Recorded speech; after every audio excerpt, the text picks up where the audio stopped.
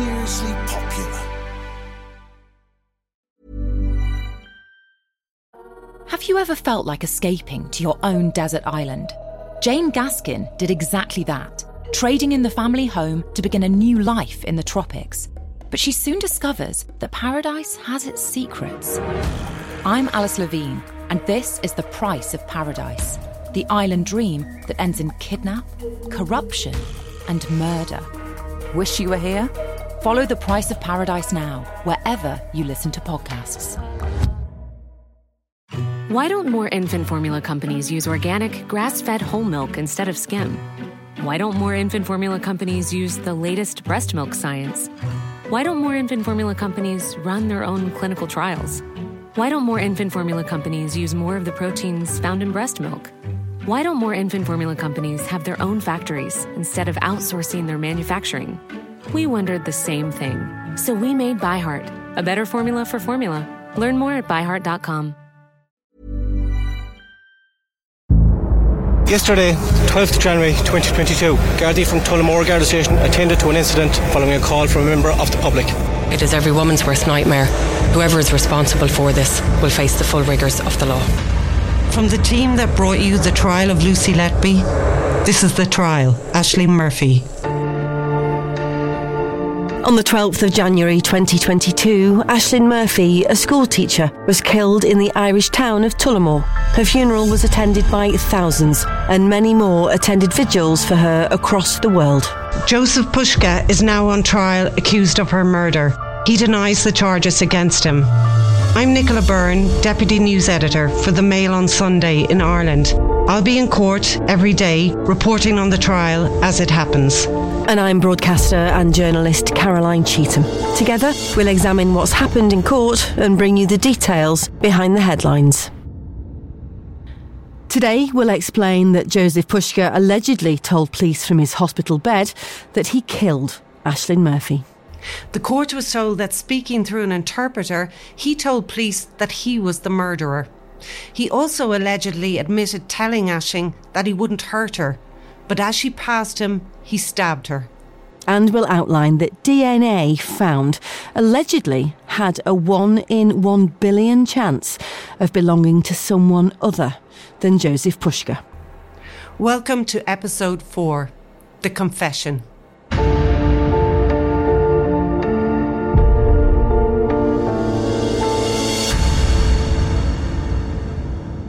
Nicola, in the last episode we heard about the evidence of a woman who said she was being followed by Joseph Pushka in the minutes before he allegedly attacked and killed Ashling. Yes, this is a woman called Anne-Marie Kelly who told the court she felt so uncomfortable by the presence of Joseph Pushka as she walked her dog in Tullamore on January the 12th last year that she even considered crossing the canal to get away from him. A few minutes later, the prosecution say he turned his attention to Ashling, stabbing her 12 times in the neck as she walked along the Grand Canal after finishing work for the day.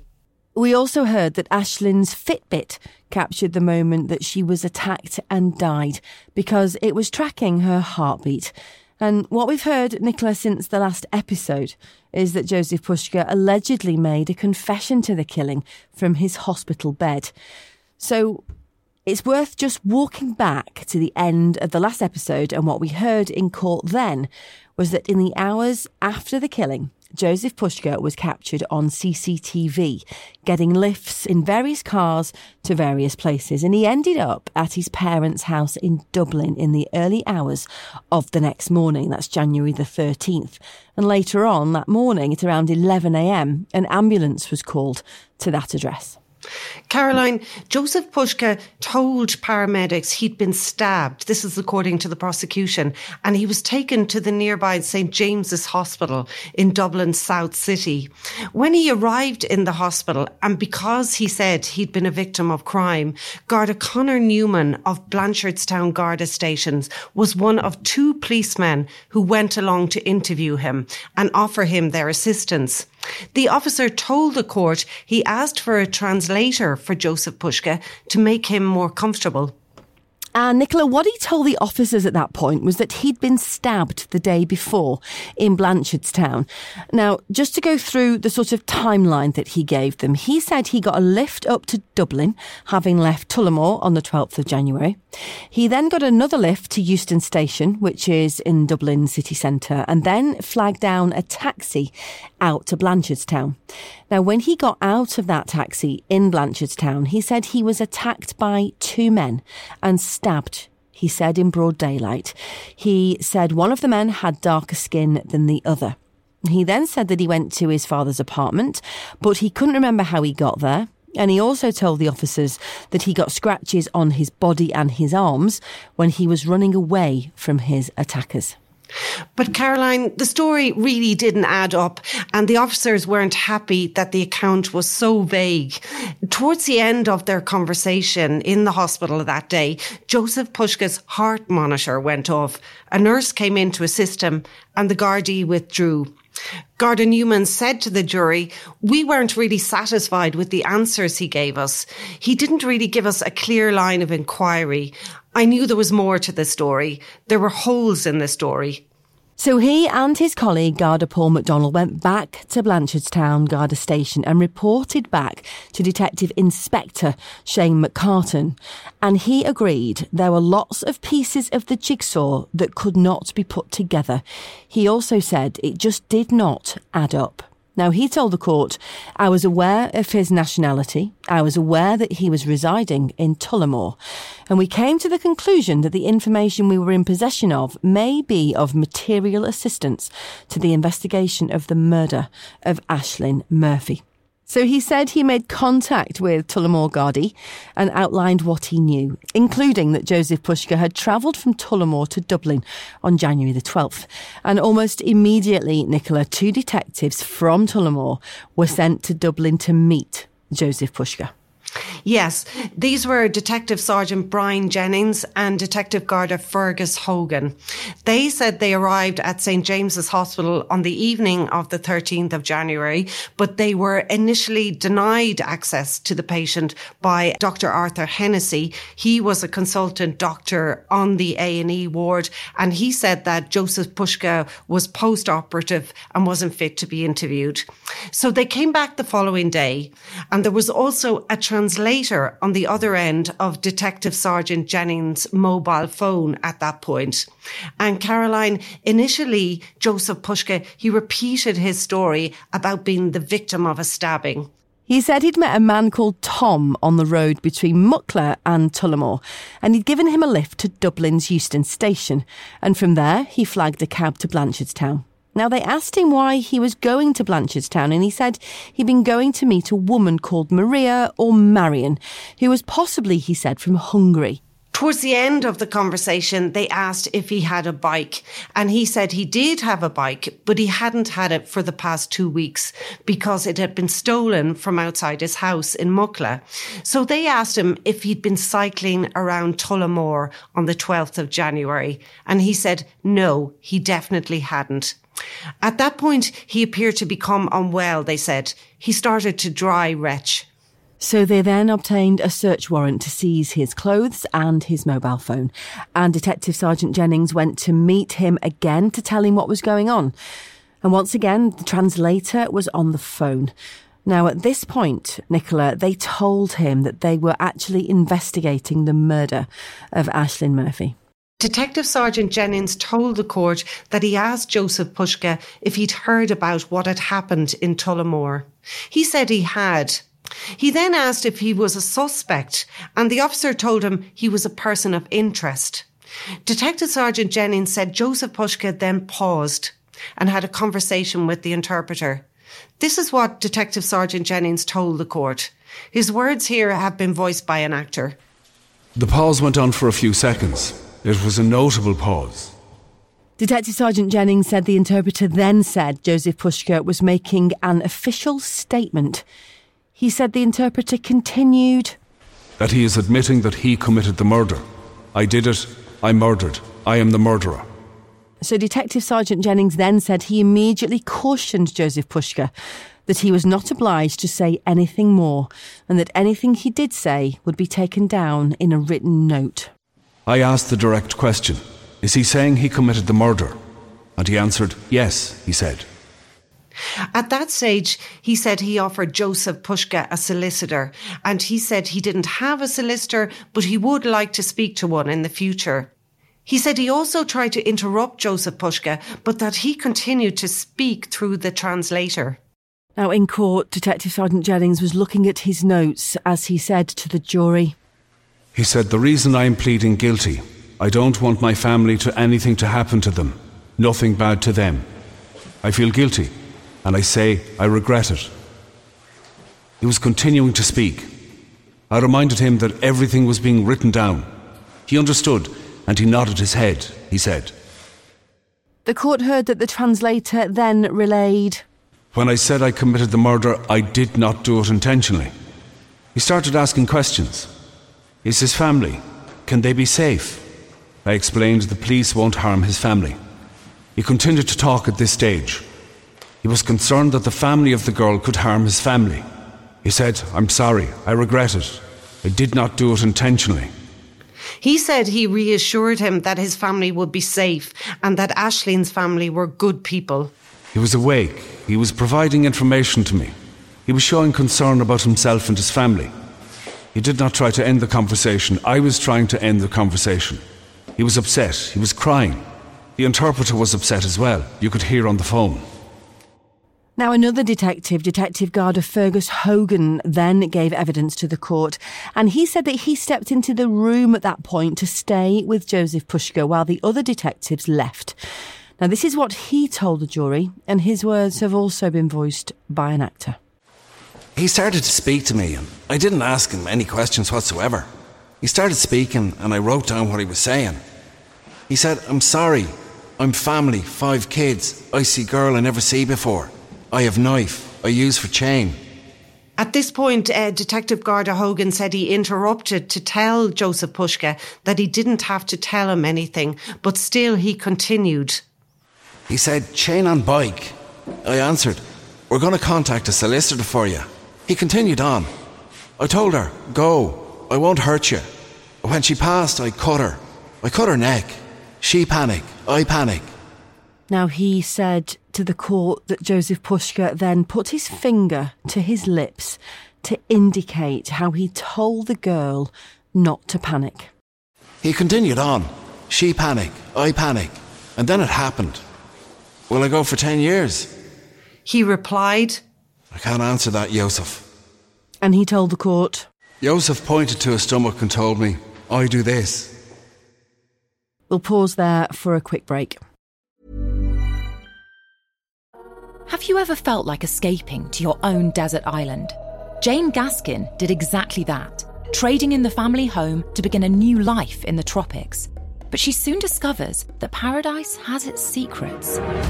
I'm Alice Levine, and this is The Price of Paradise, the island dream that ends in kidnap, corruption, and murder. Wish you were here?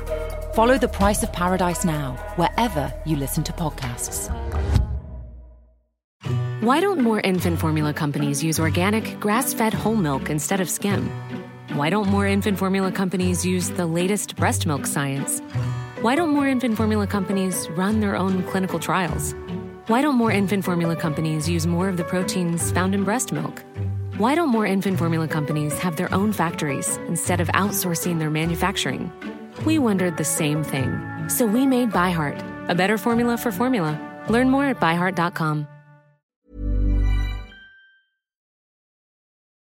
So, Nicola, we heard this week, as we said, about this alleged confession made by Joseph Pushka in hospital. But we also heard about some significant DNA evidence which was found on Ashling. Yes, in the last hour or so, Caroline, the court heard that DNA taken from under Ashling's fingernails during a post-mortem examination matched samples generated from Joseph Pushka. This all came from Dr. Laura Flanagan of the Forensic Science Laboratory Ireland.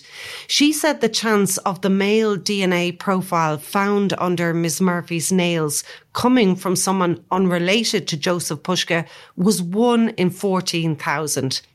She also said the DNA sample base she used was the Western European model, and under cross-examination from Michael Bowman for the defence, she agreed that it would include ethnic Roma or Slovakian samples. Now, we also heard in court that a fingerprint matching Jozef Puška was found under the saddle of the black and green bicycle which was left at the scene of Ashling's attack. Now, this came from Dr. Kim Connick of the fingerprint section at Forensic Science Ireland. She said she'd examined the bicycle, which was a Falcon Storm. Now, it had that dark grey frame and green forks.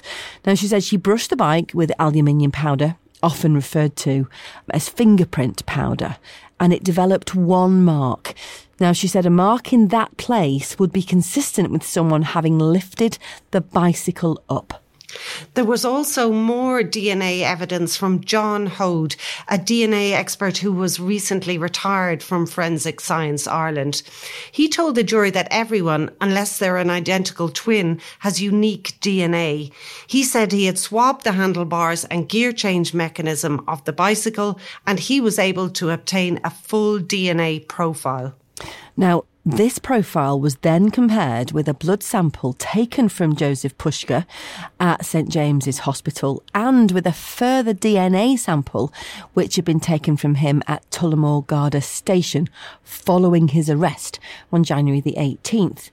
Now, he said all three profiles matched each other, and he estimated to the court that the chance of the DNA matching someone else was 1 in a billion.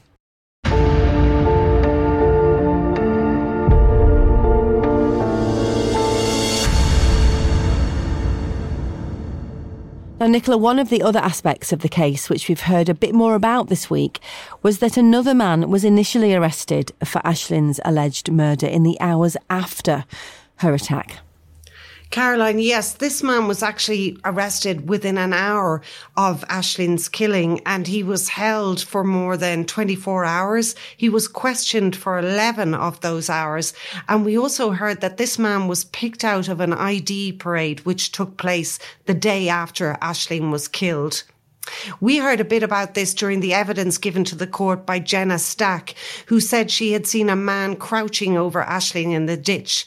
There were 9 men in the parade, and their appearance matched the general description given by her. During that ID parade, however, she chose number 6, but very quickly it became clear his DNA didn't match the DNA found at the scene, and he was released the evening after Ashling died. So before we finish today, we should just outline a little bit about what we've heard from the Defence Counsel so far, Nicola. He has been cross-examining a number of the witnesses, hasn't he? Yes, he has, Caroline. And specifically, he asked Ros Gillen, site nurse manager at St James's Hospital, had the Gardaí made any request to speak to Jozef Puška's doctor before they spoke with him? She replied they hadn't. He also asked her whether the police asked if Jozef Puška was actually medically fit to deal with the Gardaí before they entered into conversation with them. Again, she said they hadn't. So that's it for today's episode. Jozef Puška denies the charge of murder and the trial continues. So we'll be back next week with more updates from the court. And Nicola, you'll be there for us again. Yes, Caroline, I'll be there every day and we'll be back Tuesday with the next episode. In the meantime, you can follow us at The Trial Podcast, or you can follow me at Radio Caroline. See you then.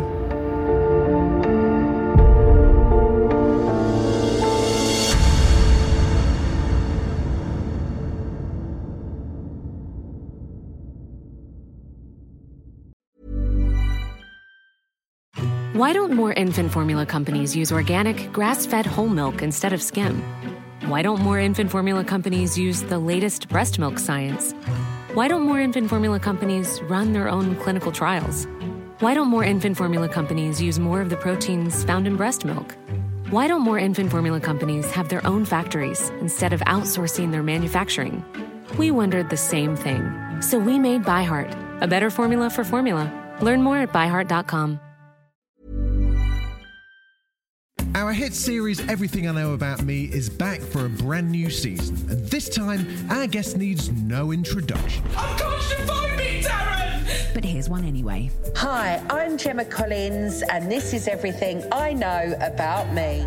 If you think you know all about Gemma Collins, think again, because this is the GC as you've never heard her before. It's been exhausting. Unashamed. And I was really heartbroken because I was pregnant and he was having an affair. Unfiltered. I have had an operation as well years ago. I have a designer vagina.